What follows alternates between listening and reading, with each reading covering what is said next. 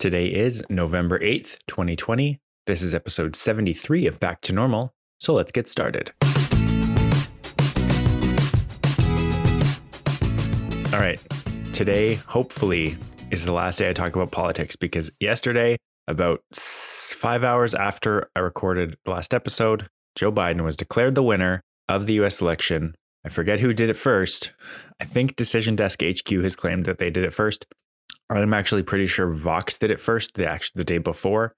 But it was great to see all the other news networks. As soon as Pennsylvania was called by Decision Desk and they projected Joe Biden as the winner, all the other networks came across and made the same projection. Whether they would have done so or not on their own, who knows? But that's out of the way now. It's very glad to see at least a call. That's not to say that the kind of legal battle is over, but it kind of seems like it might be. I was reading yesterday about how, actually, I thought this immediately, but in Wisconsin, Donald Trump immediately claimed, as soon as it was called, he claimed, okay, obviously that needs a recount. We're going to challenge this in court.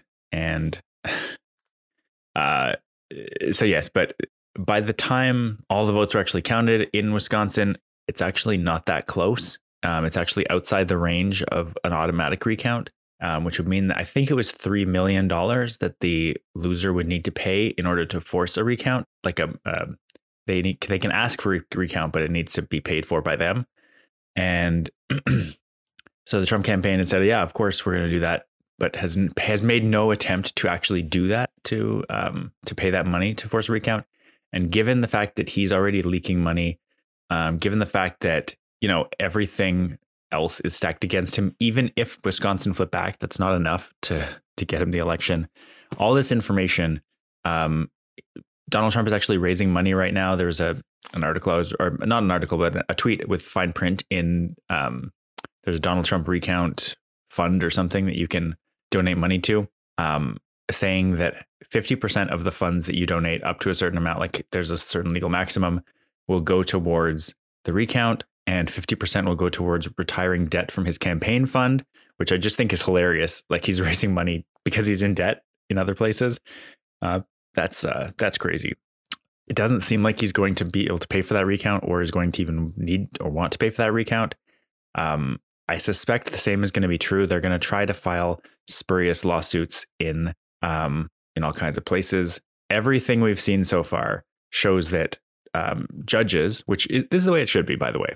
The judges have a much higher requirement for evidence and all that kind of, information to back up your claim than Facebook posts or Trump voters. Like a Trump voter will see something without really any evidence and make a claim, and that will spread like wildfire on Facebook. But that doesn't make it real in any way. That doesn't count as evidence. That doesn't count as anything. It's just a claim. And it's nice to see that courts, judges across those contested states are basically saying, okay, well, you're saying this, you're making this claim. Where's your evidence for it? And they're saying we don't really have any, or they're just basically trying to make a claim. And the judge is essentially throwing it out, saying, well, come back when you have evidence. You're really staking your law career on this. Which is great. That's how it's supposed to be, that judges are not supposed to just take the side of somebody because they're on the same political party. That would be ridiculous.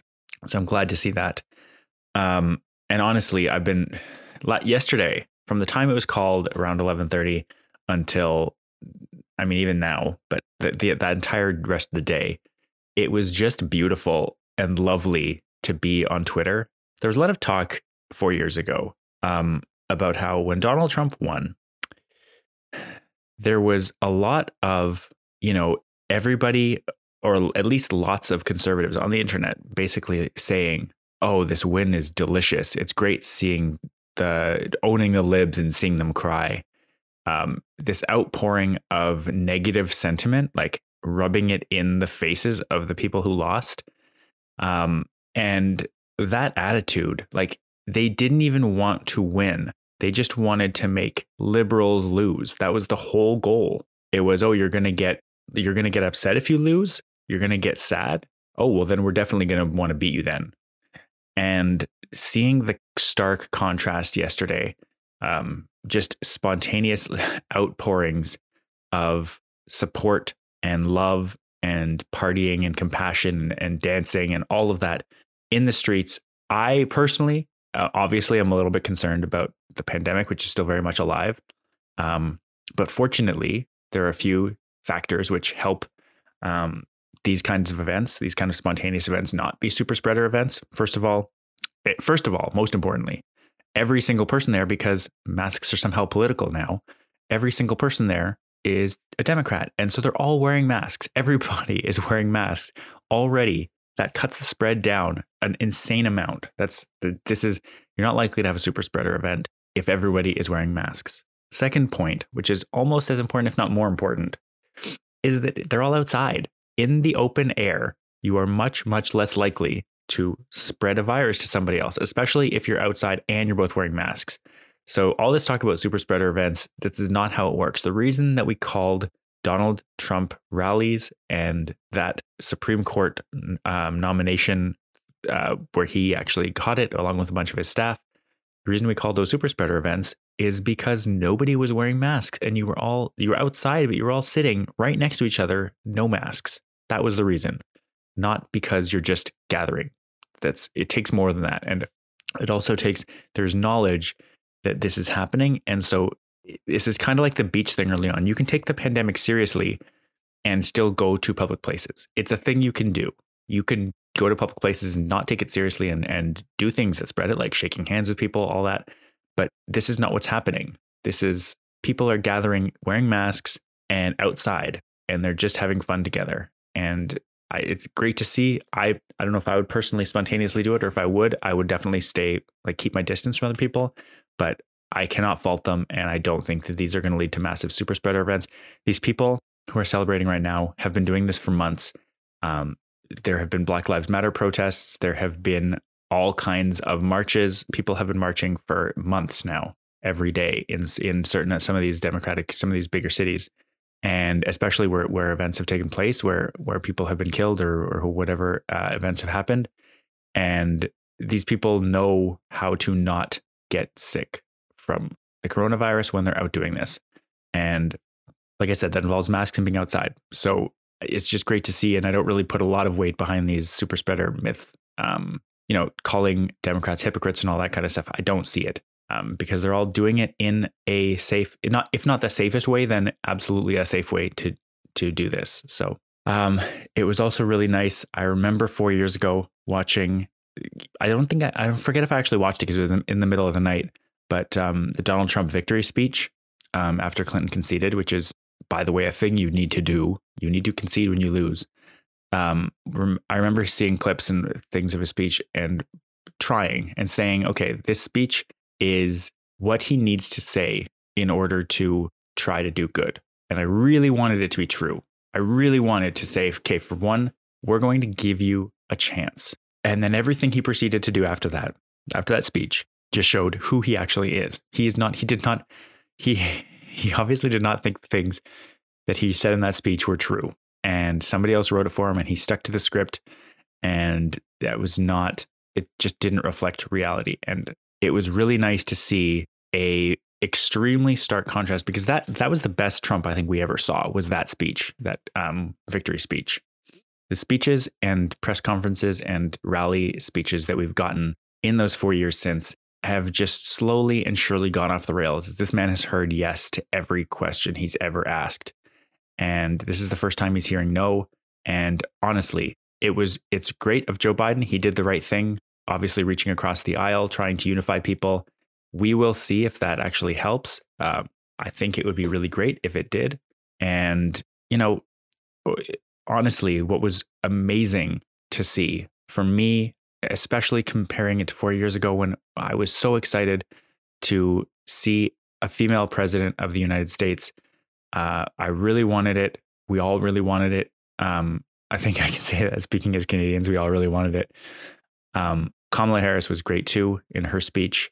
She, again, just a stark contrast in the tone and clarity of message for this incoming administration elect. Can I use that as a term? It's wonderful. And I've always said, like, when I talk about the Liberal government in Canada, I am more left than the Liberals are, because the Liberals are not that far left. They're really kind of almost center right, maybe center left if you're being generous. Similarly, the Democrats, the main slice of the Democratic Party is not a left-leaning party. It's center or center right at best.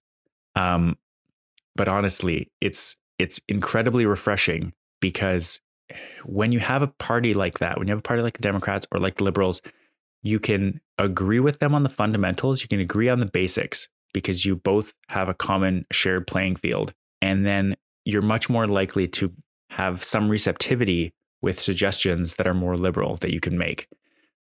Whereas with the last administration and with conservative government in Canada, it feels like you're trying to argue the exact opposite of what they want, and there's just no way they're ever going to do it. So it feels like I've been seeing a lot of people in the US talking about how it's going to be really great to be able to try to push Joe Biden left. And I felt the same way as somebody who supported the NDP in the last two elections, the last couple of elections that I voted in Canada at the different levels. It's great to think that the NDP are going to push the Liberals left and just not have to fight, but kind of say, hey, here's a policy idea that's a little more progressive than what you might have been suggesting. Maybe we can try incorporating it. That's great. That's what I want. Honestly, the hardest part now, the biggest thing here is trying to figure out, I mean, if Trump's going to concede, just concede. Like, you're embarrassing yourself.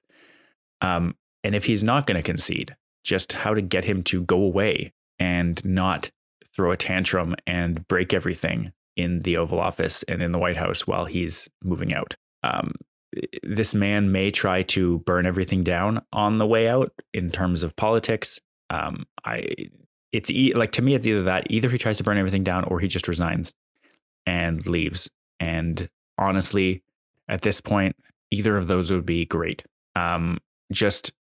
Burn as little down as you can, hopefully. But honestly, if he resigned tomorrow or Monday, that'd be fine. They don't need a transition team. Biden's been getting national security updates for a little while now as one of the main candidates with a good chance of winning. He's already started transitioning. He's built a transition team. Obviously, because he was in such a good position polling wise, he'd been putting all these plans together. Donald Trump had no platform. His platform was the same one they used in 2016. Who would he pick in a cabinet?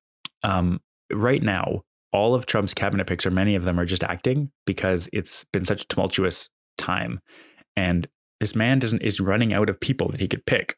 There's no good reason for Donald Trump to want to govern except that he has never heard no. And Joe Biden obviously has in-depth plans for lots of things. I'm not saying he's perfect, far from it. I would still have rather had somebody like Elizabeth Warren as the nominee.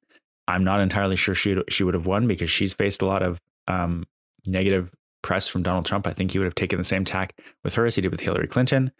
And so I'm very glad that the nominee, the president-elect, is Democratic.